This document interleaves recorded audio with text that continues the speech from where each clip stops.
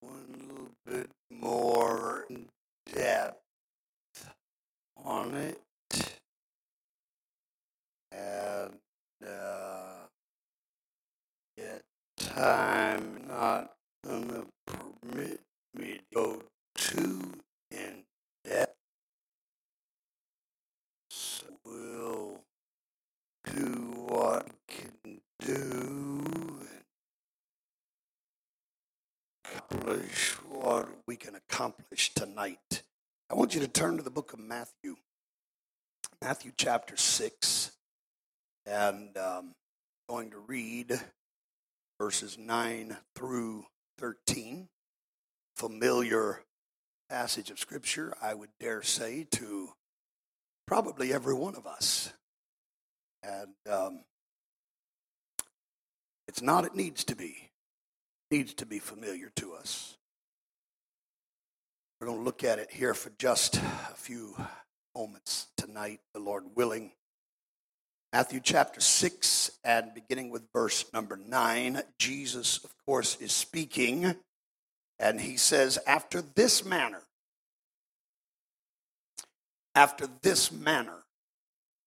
therefore pray ye. Now, please note, he didn't say, when you pray, use these words. He didn't instruct us to just repeat this and call it a prayer. But he said, I'm going to show you the manner of prayer. So after this manner, or we could put it this way, in this way. After this manner, therefore, pray ye.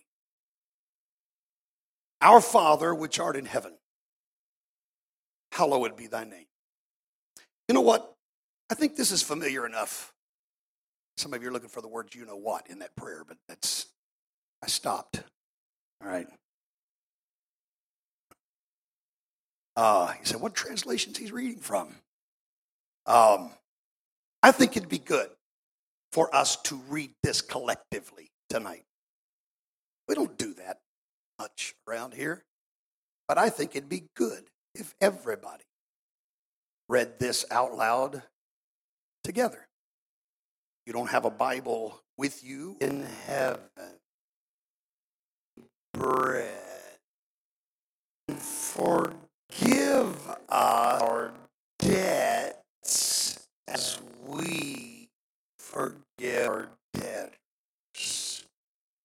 And lead us not into temptation, but deliver us from evil.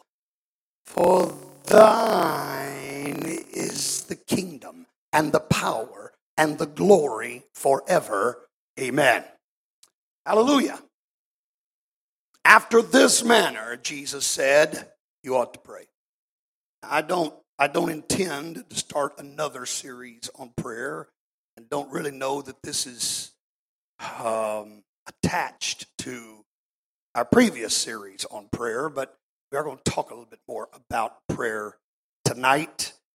I want to talk about the proper perspective in prayer, because there's something about the manner in which the Lord prayed that I think we need to pay attention to. I'm afraid that we're really not matching our prayers to the manner he gave us. All right? And if he wants us to pray after this manner, then I think we ought to be praying after this manner. All right? Praise God. So we're going to talk about the proper perspective in prayer for just a few moments here tonight. Would you put your Bibles down and lift your hands, lift your voices? Let's ask the Lord to talk to us tonight. Everybody, let's ask him to speak to us.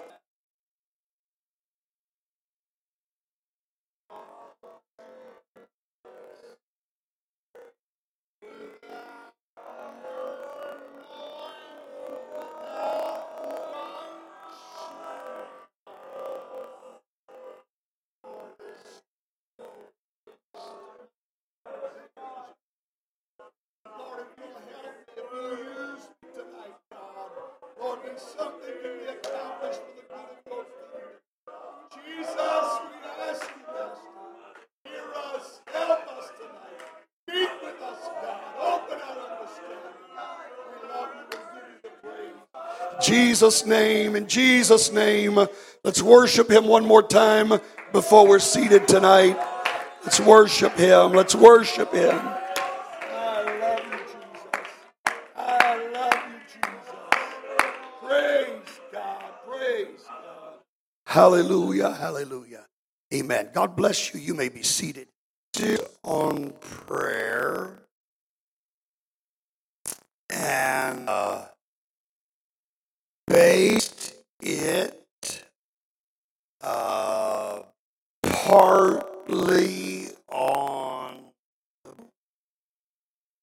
and also Paul who wrote about the importance of prayer. And I do feel that we would be remiss if we didn't at least take some time and talk about what the Lord had to say on this subject. And yet, as I said, it really is not, I can't really call it a tag on to what we've been discussing, because we're going to look at things from just a little different perspective tonight, I think, than the way that we normally look at the topic, the subject of prayer. Now, I don't even know how many times in the last 22 years alone that I have been here at New Life, I don't know how many times that I have preached or taught and made reference to. I've taught lessons on the principles, such as the fact that Jesus opens with words of praise and closes with words of praise.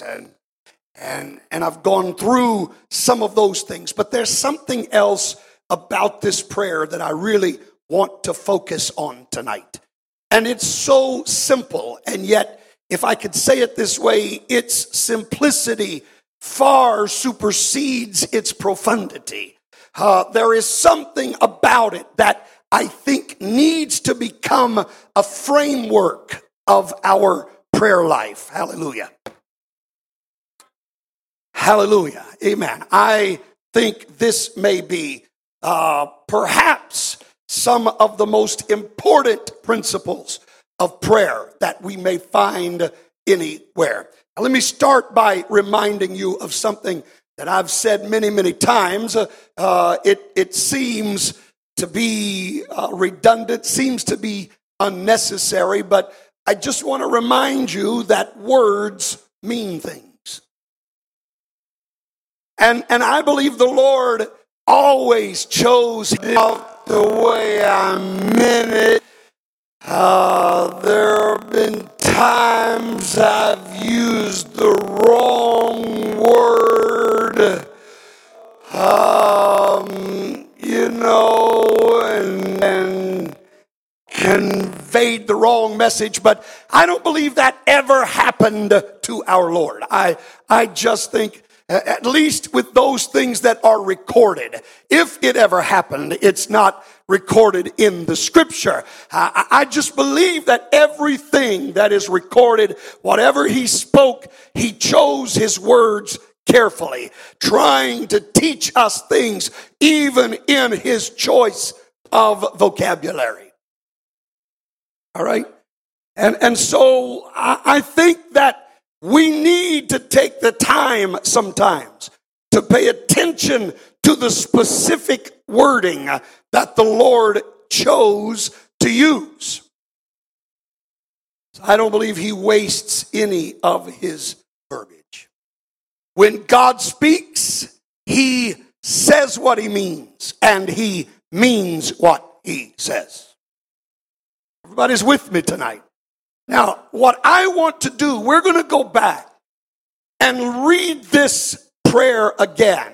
But there is something that I want you to notice this time as we read it. This is, as I said, simple, and yet it's profound. And I say that because I think we have spent so much time focusing on the requests, the themes, the purposes of what was said, without paying attention to the specific terminology, and especially when it comes to the use of personal pronouns. Now, I just lost about 2/3 of the congregation. I'm not going to try to teach you a grammar lesson tonight, but I want to tell you that pronouns do matter. Now, a pronoun is a word or words that are used as replacements or substitutes for nouns and noun phrases, and they have a very general reference. When we talk about pronouns, and specifically personal pronouns, we're talking about words like you're with me. Don't have to when I'm talking, Brother Thompson. I don't have to keep saying Brother Thompson over and over and over. We're glad Brother Thompson's here. Brother Thompson is a good preacher. Brother Thompson does a good job at leading the service. I don't have to keep using his name. When I've identified him, I can then replace it with a pronoun and just say he. And once I've identified it, we know to whom I am referring when I use the word he. All right, everybody's with me. Now, I want us to look at these personal pronouns, these words that would refer to the speaker or to the one about whom that speaker is speaking. Amen. As I said, words like I, we, he.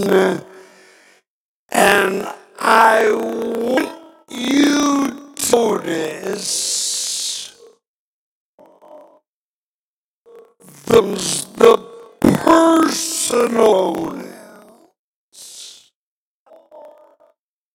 that the Lord used in this prayer.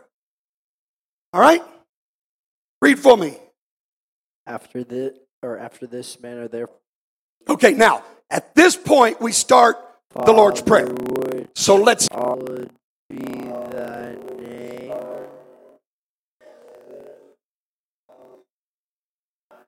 All right, the next one is thy.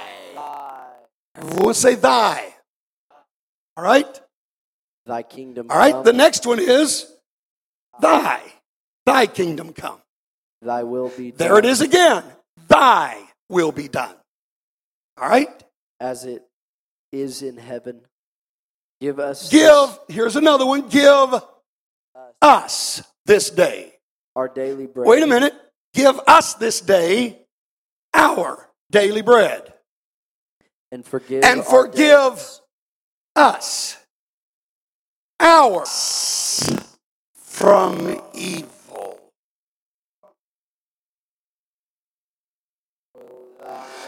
For thine is the kingdom and the power and the glory forever. Amen. Does anybody notice the glaring absence of a particular personal pronoun? No? All right, well, let me point it out to you.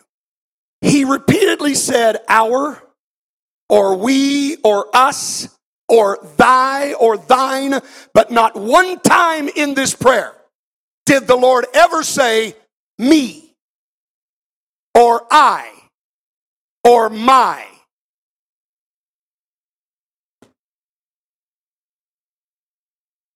Well, I want you to notice when Jesus said, this is the way I want you to pray. his instruction led us to pray much, much differently than the way most of us pray. Come on, let's be honest about it. Let's be honest about it. The only references Jesus ever made in this prayer to anyone on earth is when he used the words us or our or we.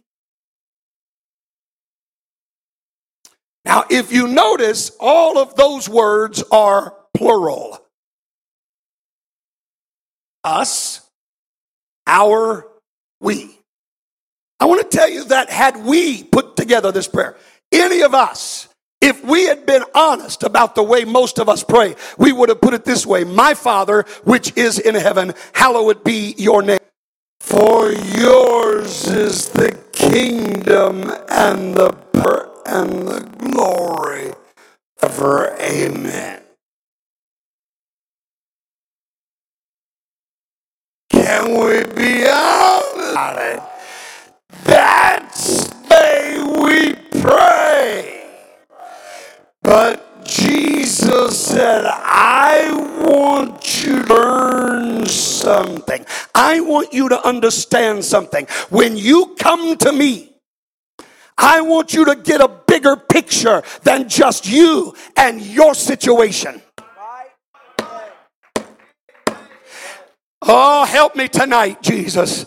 Now, we had a good spirit going here during pre-service prayer, good spirit during the singing. I don't want to kill that right now, but I'm just going to tell you, the Lord wants us to recognize it's not all about us. We are part of something that is bigger than what we are. We're not alone. We are not in this by ourselves. Oh, hallelujah. Amen. There is something here that we need to recognize. Oh, hallelujah. Now, he does not even once use the singular personal pronouns. He never says me, I, my. But it's always plural. There is always a collective sense. But even then, I want you to look at it again, all right? I want you to look at it again. Let's go back and let's see what the real focus of this prayer is. Because words like our and we appear only a couple of times. Oh, it's quiet tonight. What happened to all the shouters that were here a few minutes ago? Father, pardon, hallowed be thy name.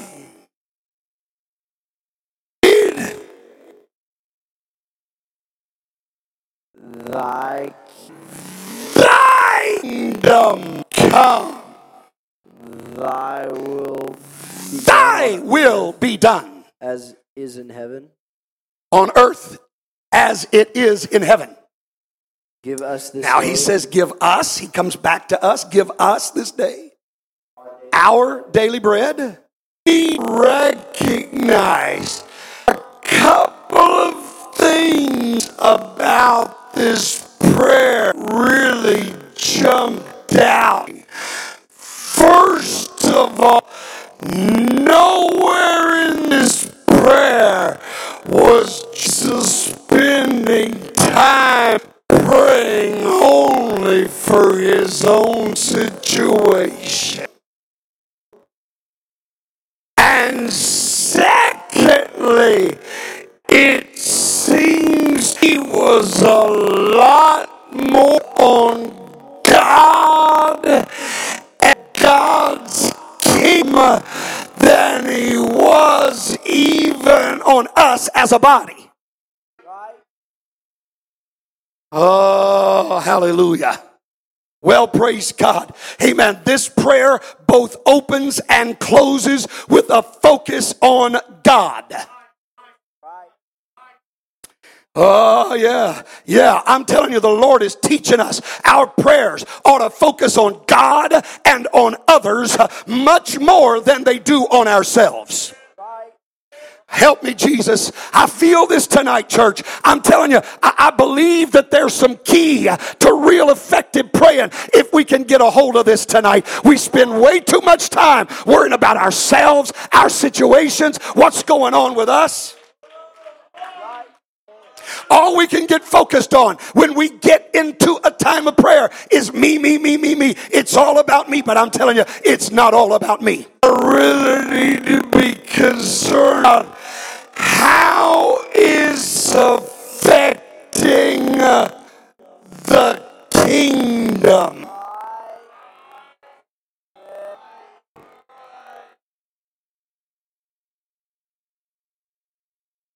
Well, hallelujah. My batteries went out. Now I sound like I'm talking in a barrel up here, so I'm going to let him fix that, but I'm going to keep on preaching in the meantime. Amen. Somehow, we've got to understand that we spend way too much. No, don't do that. It's going to rain. Cut it back. We spend way too much time focused on our situations and praying, honestly, selfish prayers. We really do. We are so focused on us, on us, on us. And by that, I mean on me. When I pray, vigils, what we do, what we say, whatever, tell you everything has to be connected to the. And when I go out in prayer, I'm gonna have to learn to focus my prayers more on God and on His kingdom than I am on my own situations. Oh, hallelujah, hallelujah, hallelujah. Praise God. Hallelujah, hallelujah.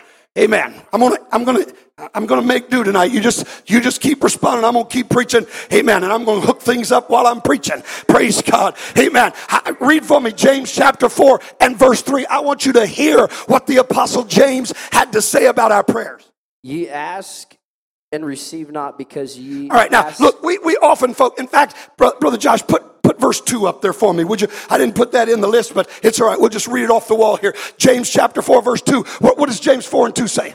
Ye lust and have not, ye kill, and desire to have and cannot obtain. So many times where you ask you that, you're going to have to hook me up back there, brother. Praise God. Hallelujah. Now look, focus on verse 2, that you have not because you ask not. And I believe that. But I want you to go ahead and look again at verse number 3. You got me hooked up there? All right. I want you to go back and look at verse 3 again. Read for me what verse 3 says. Ye ask and receive not, because you ask. And now listen. Here's the thing. We focus on the fact you don't have it because you've never asked. But then James turns around and says, but now some of you are asking. You ask, but you receive not. Why do you receive not? Because you ask amiss. What does it mean to ask amiss? Well, I'm praying against the will of God. Well, now look, that's not the way that James defines it, all right? He said you ask amiss when? That you may consume it upon your lusts. Here's what he said. I'm going to tell you the reason why so many of our prayers are not getting answered. Because we're spending far too much time praying for what we want. We're focused on what we want, on what we think we need. Oh, hallelujah. But I'm going to tell you something, church. If we can get a revelation of praying after the manner that Jesus gave us, if we can really get the perspective that Jesus gave us, and we start praying for the kingdom, we start praying for the kingdom, we start praying for the kingdom. God help the church. God help the church. God, you know whether I need this job or not. How's it going to affect the church? Oh, I feel like preaching a little bit here tonight. God, you know whether I need that new car or not. How's it going to affect the church? God, give me a revelation of this. Let me understand everything I do, I'm a part of a body, and everything that I do is going to affect the kingdom in one way or another. My carelessness in prayer, my carelessness in worship, my gossip about a brother or a sister, everything I do is going to have an impact upon the kingdom of God. And we got to get a perspective. It's not about me.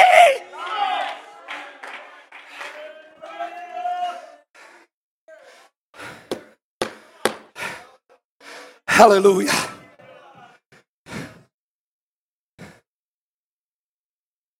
Reason he said your prayer's not being answered because you're praying for things that are simply a result of your own praise. Amen. But he is saying, here's the reason you're praying only going to impact you. You're praying from the perspective of how you think you will benefit from this. Well, praise God. Amen. You are praying only from the perspective of what am I going to get out of this? Well, but somewhere, somehow, somebody's got to get a revelation. Somebody's got to get a hold of something and start praying, God, the only reason that I need this or don't need this is because of how it's going to impact the kingdom of God. God, don't give me anything that's going to hurt the kingdom. God, don't give me anything that's going to be a drudgery to the kingdom, that's going to have an adverse impact upon the kingdom. Oh, hallelujah. God, you know whether that raise on the job is going to make me become more careless in my prayer. You know, God. So I'm asking you, if it's going to hurt the kingdom of God, don't let me have it. Just let me keep on struggling. If that's what it takes for me to stay on my knees, let me keep on fighting this fight. Come on, somebody.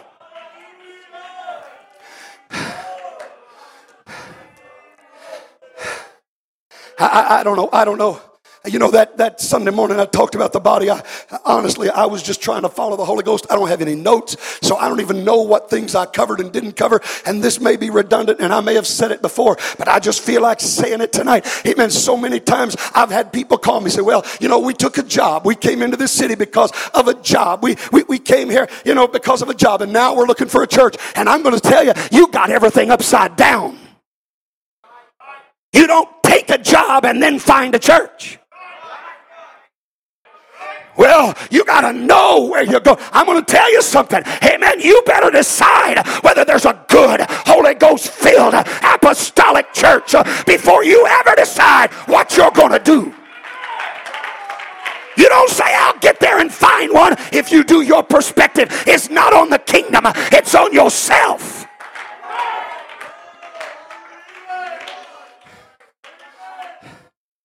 Listen. Listen, I'm not trying to be hard. Forget about looking around because of the money's sake.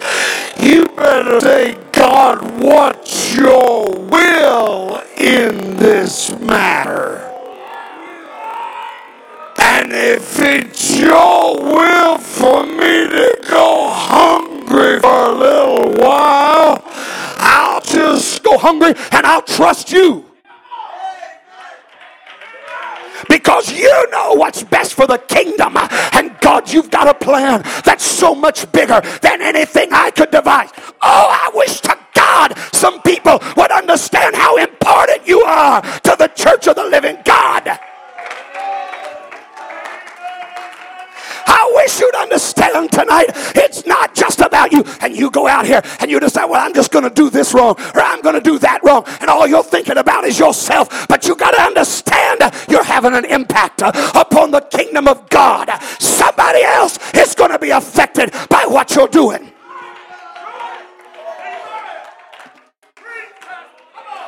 And I can't just live for God based strictly upon me and what I want. But I got to understand, when God saved me, He made me part of something bigger. Impacts the kingdom.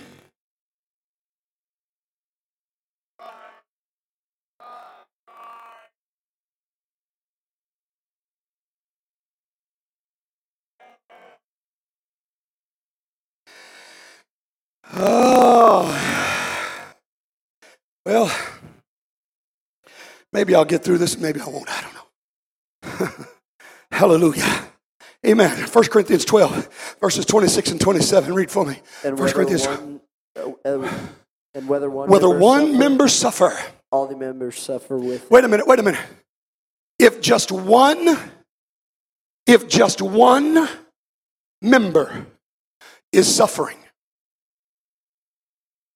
well, the rest of the church will be okay. No, that's not what he said. That's not what he said. Right. He said, if just one member is suffering, what happens? You don't understand it. You don't recognize it.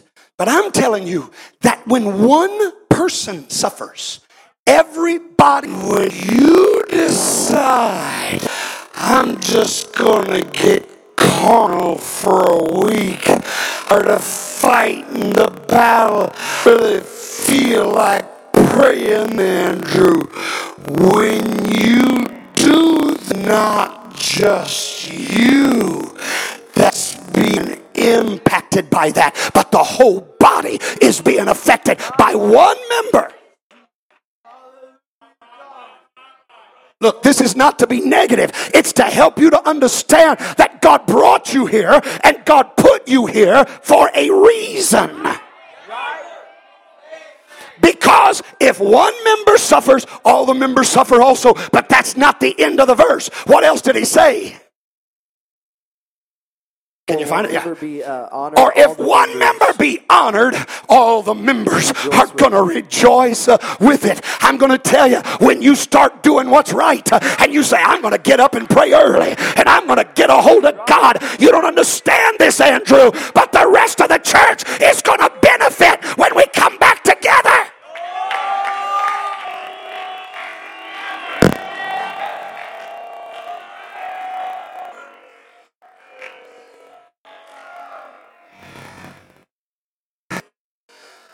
Hallelujah. Hallelujah. And that's why that's a dream when you are. Hallelujah.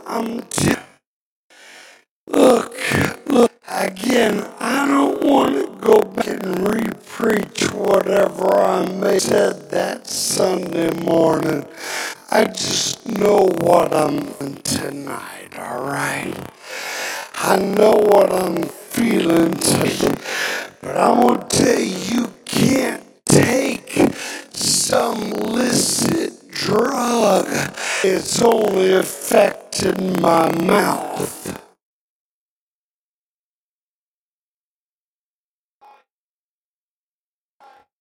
As it goes in, just go to the mouth, and it's all it's gonna affect is just my mouth.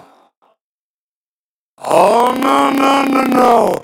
Once it goes across your tongue, it's gonna affect your brain. It's gonna affect your heart. It's gonna affect your lungs. It's gonna affect everything about you. And so you go out and something that you shouldn't do, you know what you just did? You just brought that substance into the body. And the whole body is going to feel the effects of it. Hey church, I'm getting a hold of something here. I'm going to tell you the reason why sometimes we come in and sometimes we have glorious church and sometimes it's a struggle just to get our hands up. You want to know why? Somebody in the body hasn't been where they need to be. But now look.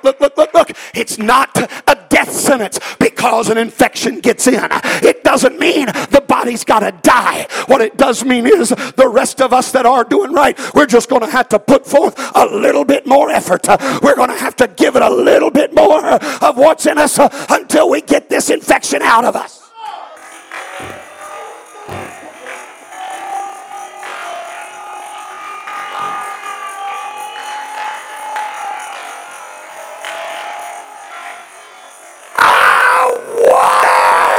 What kind of liberty we'd have around here? Amen. Come Sunday night.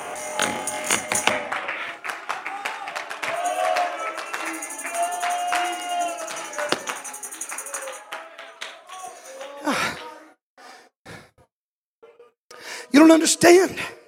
You don't understand the impact that you're having as an individual. Praise God. Hallelujah. Sister Hallie, don't you ever let anybody intimidate you about your worship. Don't you ever let anybody make you feel bad. If you're the only one up here that's jumping up and down and clapping your hands and dancing and running, don't you ever let any thought cross your mind that I got to stop this. No. I want to tell you what's going to happen. You just keep on letting God honor you. You keep on letting God bless you, and it's going to start infiltrating the whole body, and the whole body is going to get blessed, and the whole body is going to rejoice.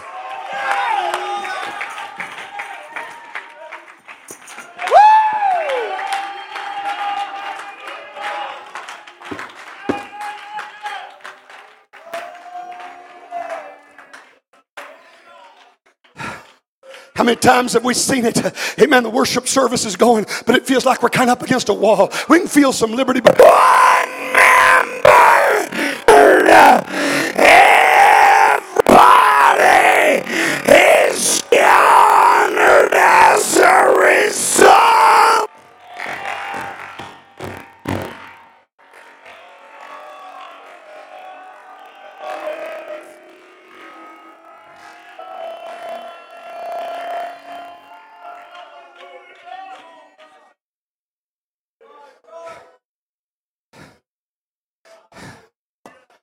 Oh, Jesus. Hallelujah.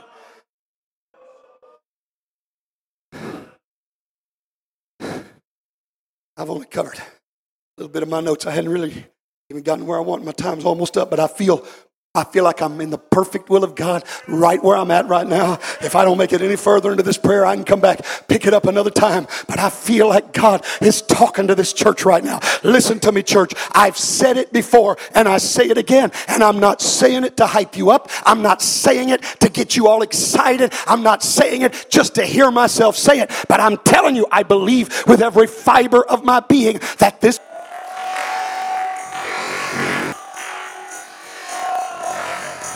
I know some of you, we've heard. No, you haven't. No, you have not. I've talked to you about,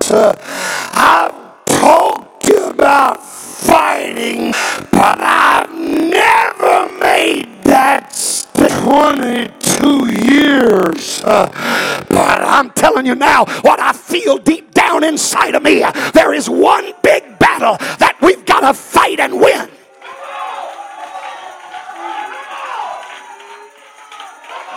And that's why the devil's getting some of you to entertain thoughts you've never entertained before. That's why he's trying to get some of you to do things you weren't even thinking about a week ago. I'll tell you why. He sees the victory on the other side of this battle.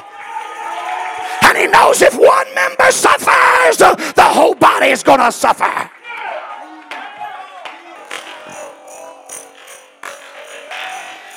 You out of our way, devil.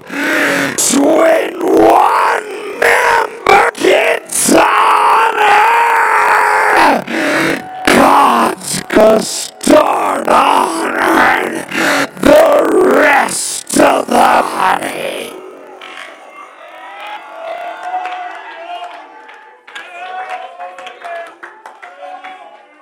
Woo.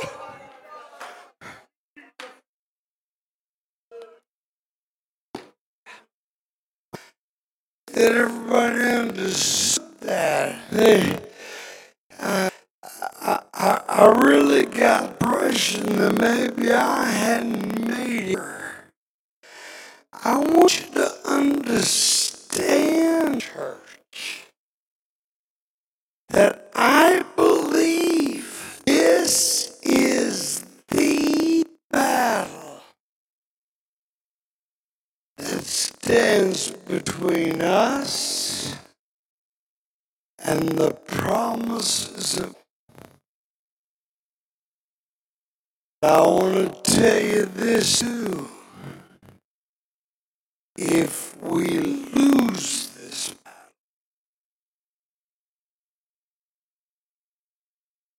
I'm wrong. We're gonna get in there with everything we've got. We will win this battle.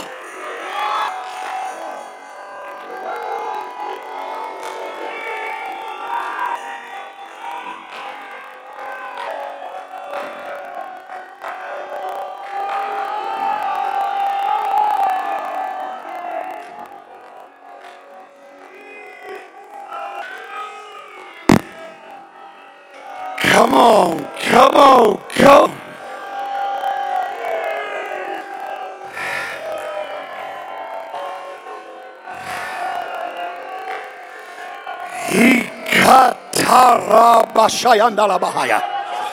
Woo!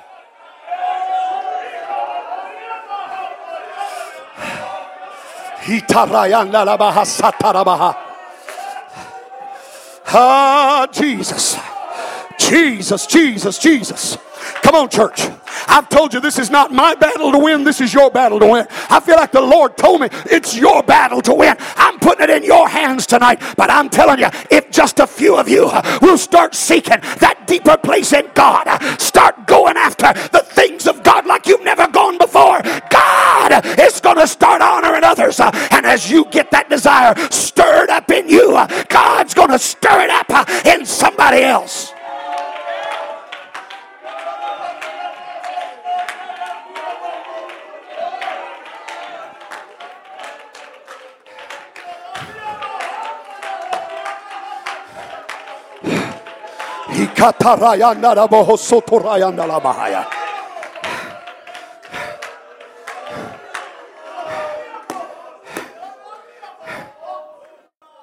Look, I'm not.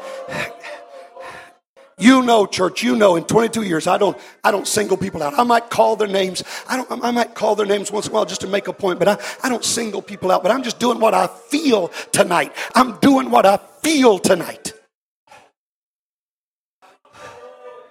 Sister Becca, start stirring it up in some other heart.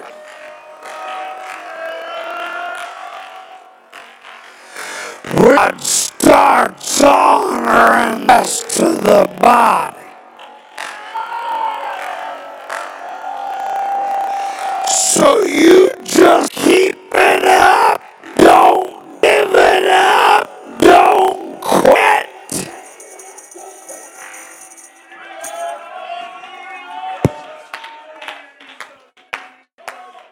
Brother Thompson, Brother Josh, thank you for the mornings you've been here praying. Thank you for the times that you've been here getting a hold of God. I'm telling you, don't get weary in well-doing. You just keep on praying. You just keep on praying. You keep on praying. You keep on praying.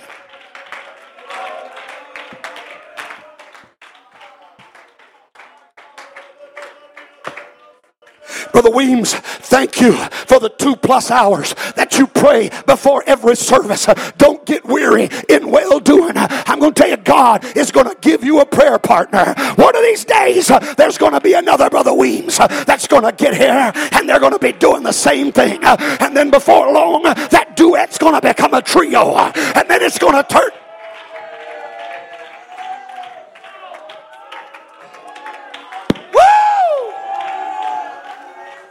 Because when one member gets honored, the whole body feels the effects.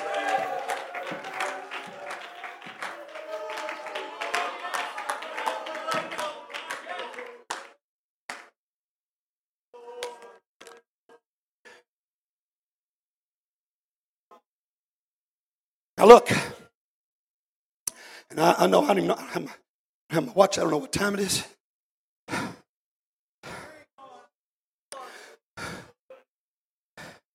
We use the term, today we use the term worship leader to speak of somebody who would be up leading the singing and trying to direct the people to praise. And that's become the word.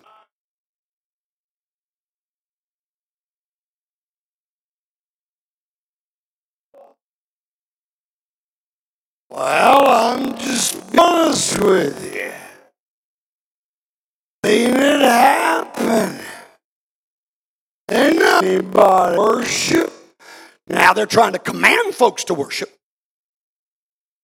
was talking to Brother Merriman the other night, last Tuesday night, I guess it was, when he's here to preach. And after service, he was reminiscing about some of the lessons that I gave him and the young preachers that God's helped me to raise up. And he said, I remember you telling us you can't get up there and just tell them to worship and tell them to worship and tell them to worship. Somebody that doesn't care about what anybody else thinks, care about what anybody else is doing. There may not be another in service that's even attention. They are worshiping God. You know what they're doing? Leading the worship.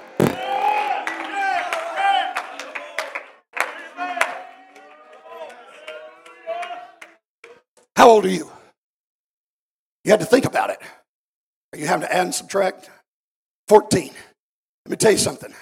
My mom's sitting over there, and she can testify to the fact.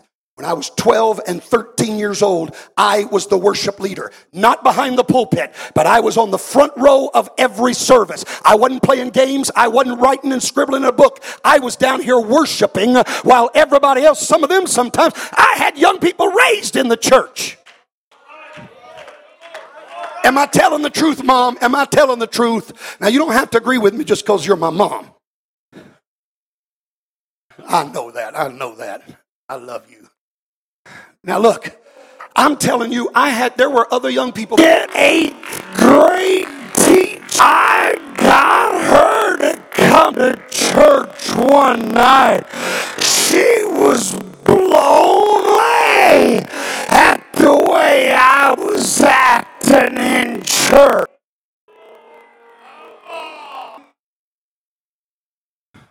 That's right. Now, I know some of you are not going to believe this, but it is the truth. I didn't cause any problems when I was in school after I got the Holy Ghost. That's right. I didn't cause problems in school after I got the Holy Ghost. And honestly, I sat, I paid attention, I was respectful to my teachers. The way Holy Ghost filled people are supposed to be.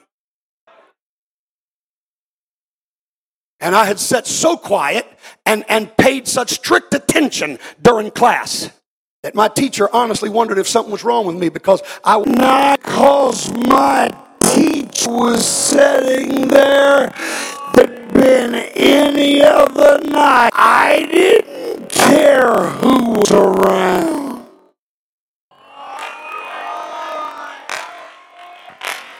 I was thankful for what God gave me. And I wasn't doing it to try to get others to follow. I was doing it because I loved Jesus and it was the right thing to do.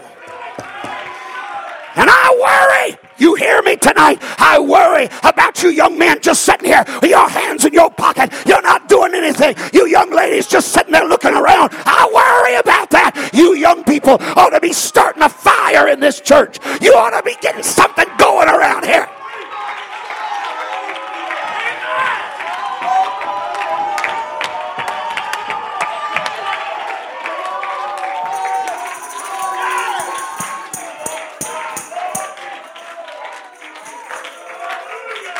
I feel like preaching tonight.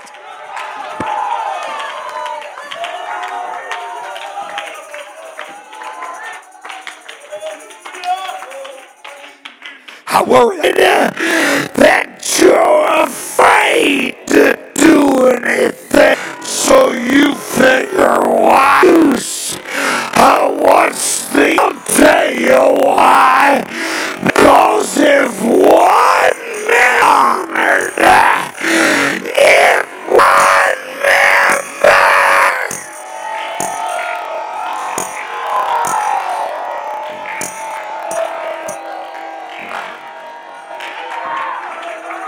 if I could ignite a fire in our young people tonight, I'm telling you, revival would explode around here.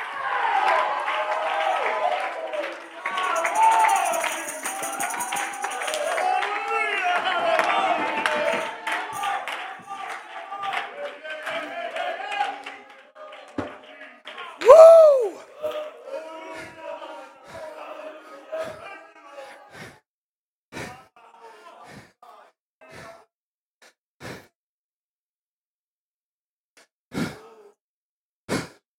Jerome, you hear how heavy I'm breathing right now? After just a little bit of exertion, that's where I'm at 58 years old. That's why I'm not still on the front row jumping and running like I used to. But somebody's got to. And you're not going to get winded like I am. And you've got a whole lot more energy than I've got. And you know what, Jerome? Listen to your pastor for a moment. When I came in and I was a worship leader, my mom and my dad were not in church. There was nobody there but me. But I still led everybody else in worship. You don't have to wait until you got a Pentecostal pedigree to become a worship leader. You just get in there and give it what you got.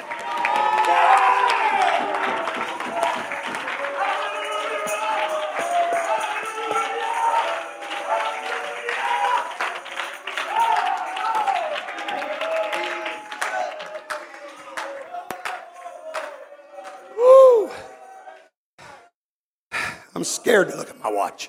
I'm scared to look at my watch.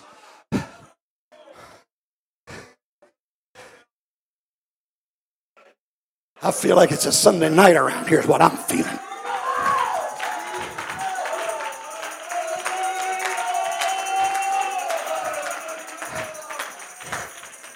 And I'm going to tell you what needs to happen. What we experience on Sunday night ought to become what we experience on Tuesday night. That ought to be our Tuesday night church. And what happens on Sunday night ought to be up about 10 levels above where it is.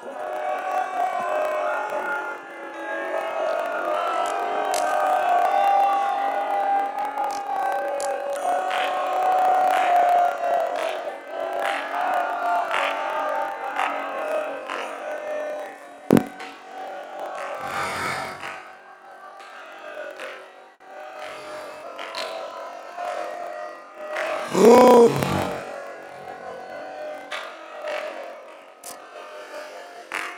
Hallelujah. Hallelujah. I'm telling you, I really believe if I had the energy, if my body would hold up, I honestly believe, Sister Jasmine, I'd still be doing it. But you know, I tried to turn loose a little bit Sunday night, threw my hip out of joint, hobbled for 2 days. I'm telling the truth. I hobbled for 2 solid days.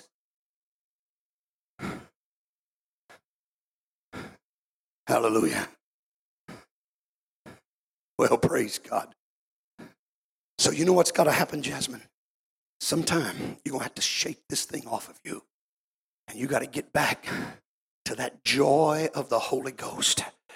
I'm telling you, the devil wants you beat down. The devil wants you depressed. The devil wants you throwing in the towel. But you hear your pastor tonight. You've got a key role to play. And you're just going to have to worship your way through this. Nobody's going to be able to talk you out of it. Nobody's going to be able to counsel you out of it. You're going to have to just make up your mind. I don't care if I feel it or I don't feel it. I'm going to worship God until it breaks.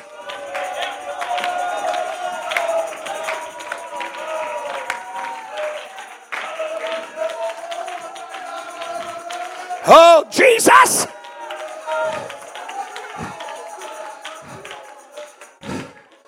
Ah, help us, Lord.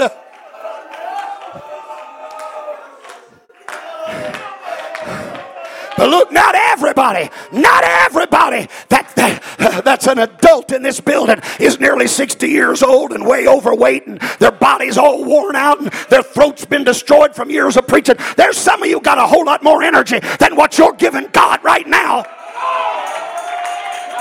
And you want to sit and shout amen while I point fingers at these young people. But why aren't you leading the way? Why hadn't you been teaching them over the last several years?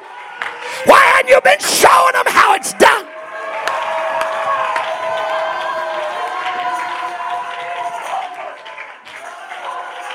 Woo! Come on, don't tell them to worship. Show them how to worship.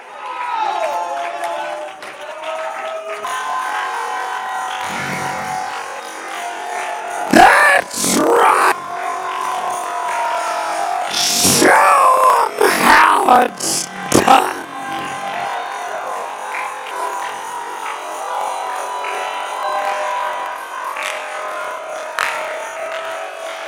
Come on, this is what church is all about. We gotta get together as a body. It's not about me. It's about the kingdom.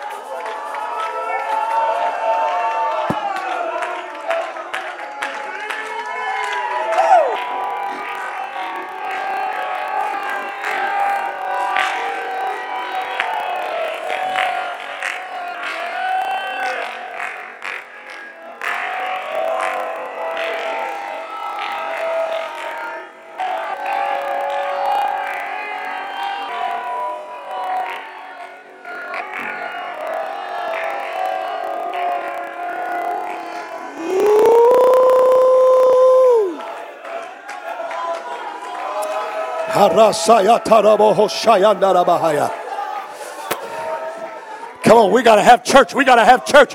We gotta have church. It's about the kingdom. It's about the kingdom. It's about the kingdom.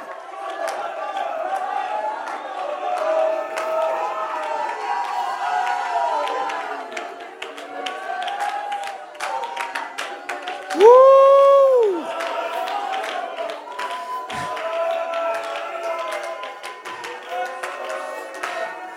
Harasaya tarabo hoshanda bahaya.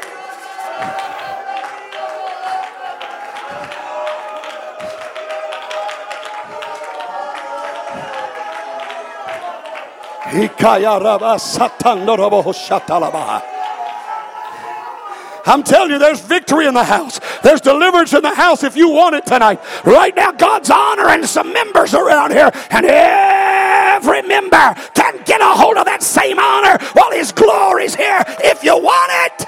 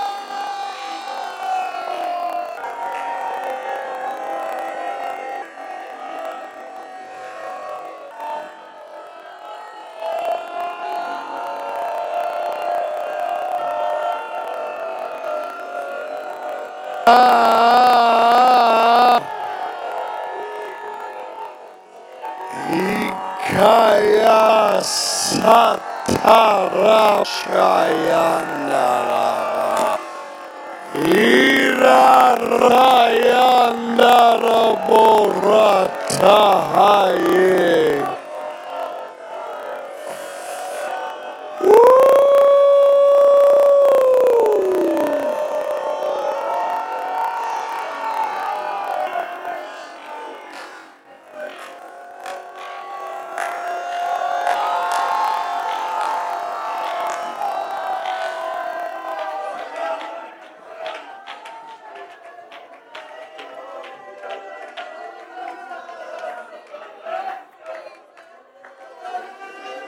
Yara satari katalabo hoshaye.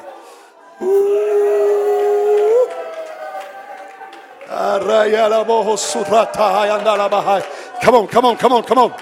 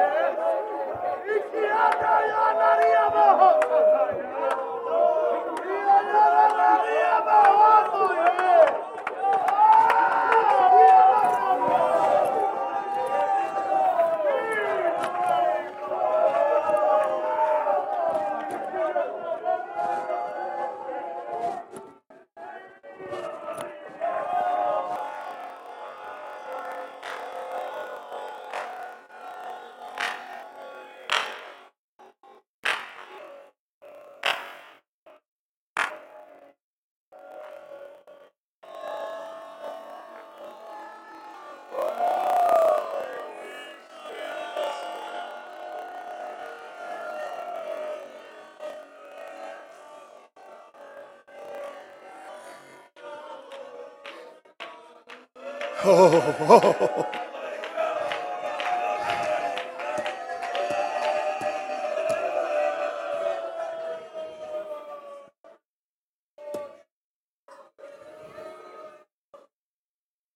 oh, Jesus.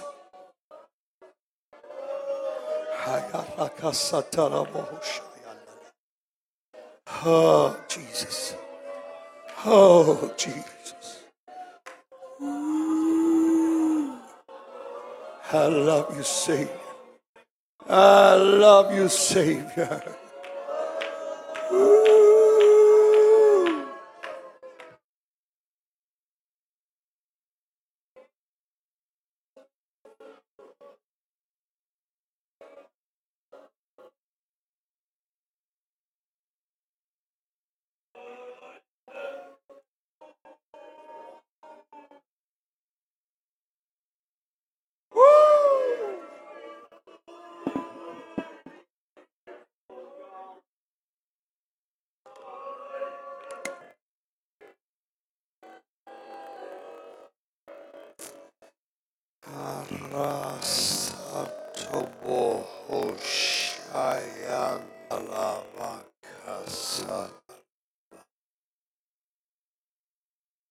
Oh,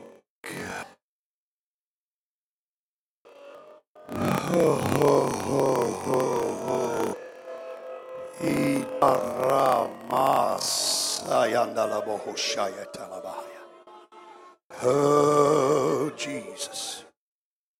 I love you, Savior. I love you, Savior.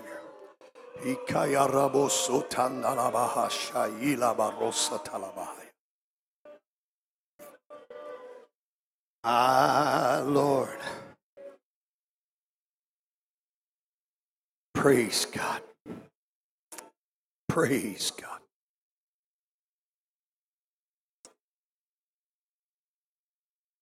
Praise God. I want you to hear me. I know that is using on so many of you. Is that on? He can convince you don't matter. Then it's not going to affect anything whether you live for God or don't live for God. Whether you worship or you don't worship. Whether you pray or you don't pray. It's not going to matter because you don't matter. That's the way he works. I just felt impressed just now to just read you something from the Word of God.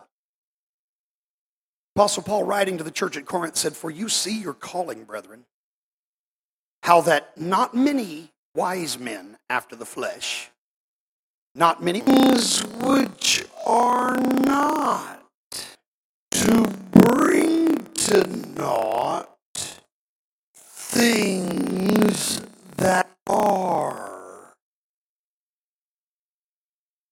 that no flesh should glory in his presence."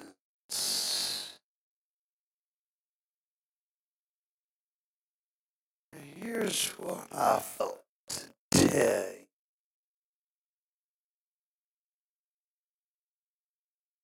God is ultimate wisdom. Chooses to use the insignificant to bring about significance. And I'm telling you, some of those of you that you feel like you're the least of anybody, you're the very lowest, I'm going to tell you, you shouldn't come in depressed about that. Because those are the very ones that God ends up putting his hands on and doing something through. It's those who think that they're capable and they think that they're able and they think that they're qualified. God can't use them. Because they're way too proud for God to do anything. Because he knows if he uses them, they're going to claim it was their ability. But God will take somebody that thinks they're a nothing. Listen. Why do you think God waited 40 years from the time that Moses left Pharaoh's palace before he called him to lead the children of Israel?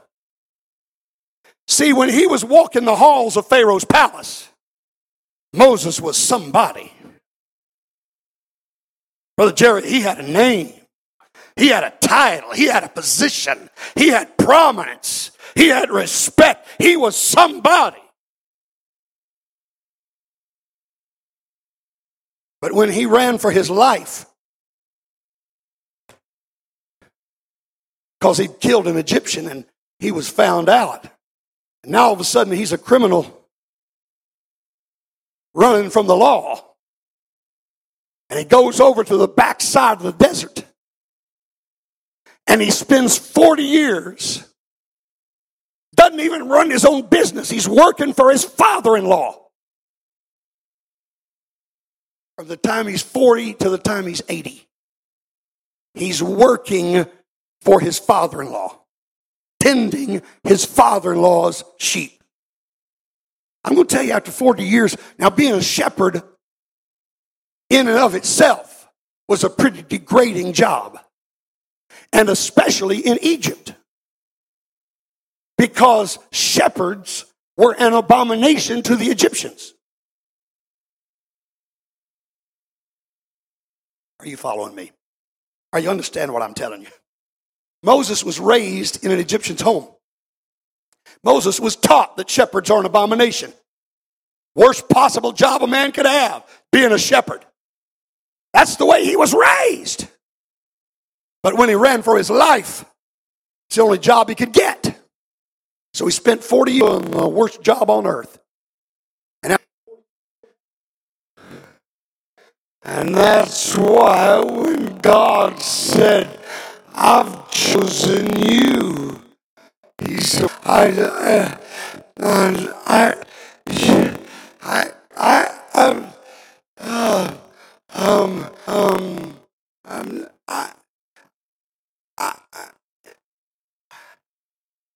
I can't even speak well, God. Well, it's a different Moses than what it had been 40 years ago. But when Moses became a nobody, then that matters to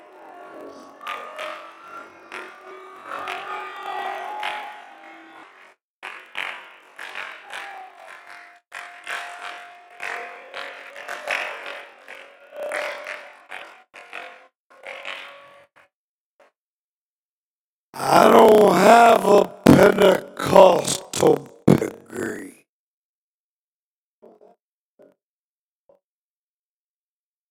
I had to go all the way back. I think it's sometime in the I want to say the late 1700s, early 1800s, to find any preachers of any kind in my family tree. I don't have a lineage. That preacher was a Methodist preacher. At least I assume it was, because his name was John Wesley Riggin. So I assume since they named him John Wesley, his mom was probably a pretty good Methodist. That's my guess. I didn't have a pedigree. I'm nobody. And I look around and I see these great men of God that are doing tremendous works, got large churches.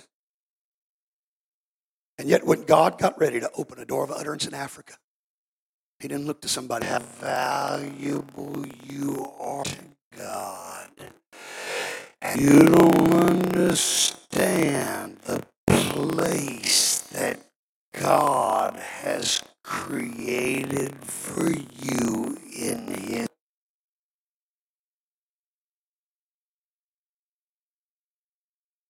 If you'll just yield yourself to Him and let Him do what He wants to do in your life, you'll be surprised how God can make a somebody out of a nobody. Let's lift our hands and love the Lord. I'm done. Let's lift our hands. Praise God. Hallelujah. Hallelujah.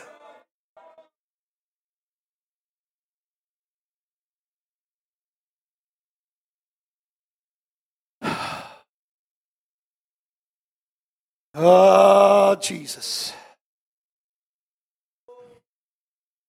Praise God. Come on, do you appreciate what felt tonight?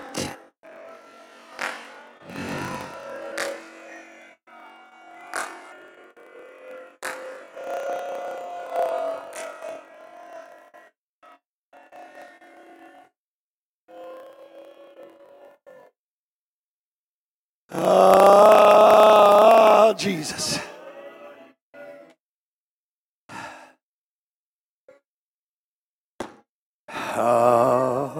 Hallelujah. There is great, powerful outpouring of the Holy Ghost that God is waiting to give us. He's waiting on us. He really is. He's waiting on us. We just got to make up our minds.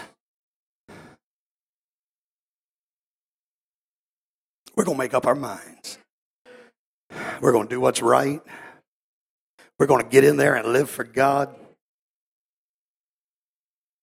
I told someone some days ago,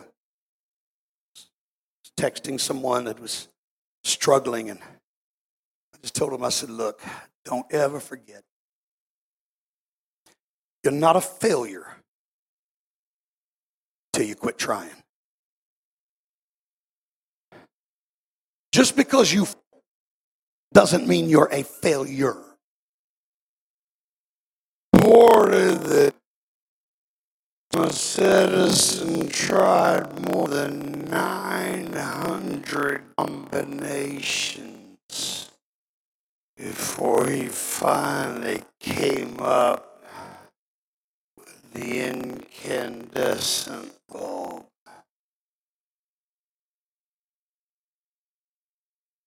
More than 900 things that didn't work. And they asked him, said, don't you feel like a failure? He said, no. He said, with each of those, I've learned something. I've learned something that doesn't work. So I know 900 things that don't work. I just keep trying till I find the one that does. And I'm telling you, you're not a failure until you stop. There's not a whole lot of difference between what Judas did and what Peter did. Judas sold the Lord for money, and Peter sold him for his own hide. Yeah, he did. I mean, he got to cussing to prove he wasn't a Christian.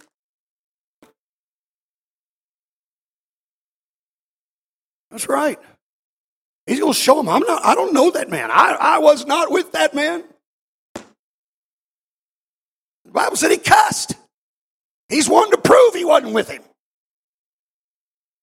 I'm going to tell you what he just did. He was just trying to save his own hide. He sold the Lord for his own safety.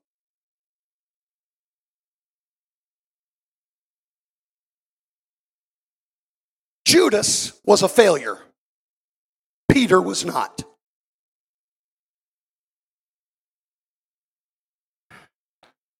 Because the Bible said Judas went out and hanged himself.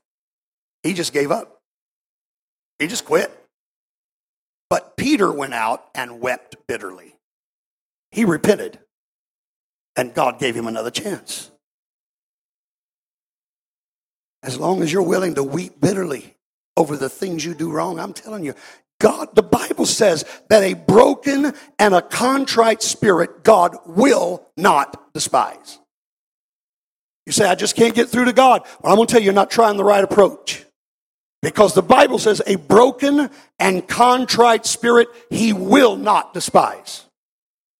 You come to Him sorry, you come to Him broken, you come to Him truly regretting what you've done, and God will not cast you out.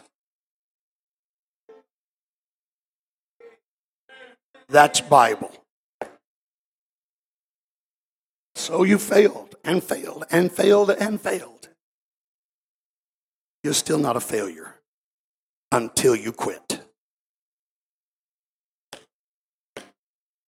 So the words that Mordecai wrote to Esther, who knoweth but what thou come into the kingdom for such a time as God, we were gonna need you right now. God knew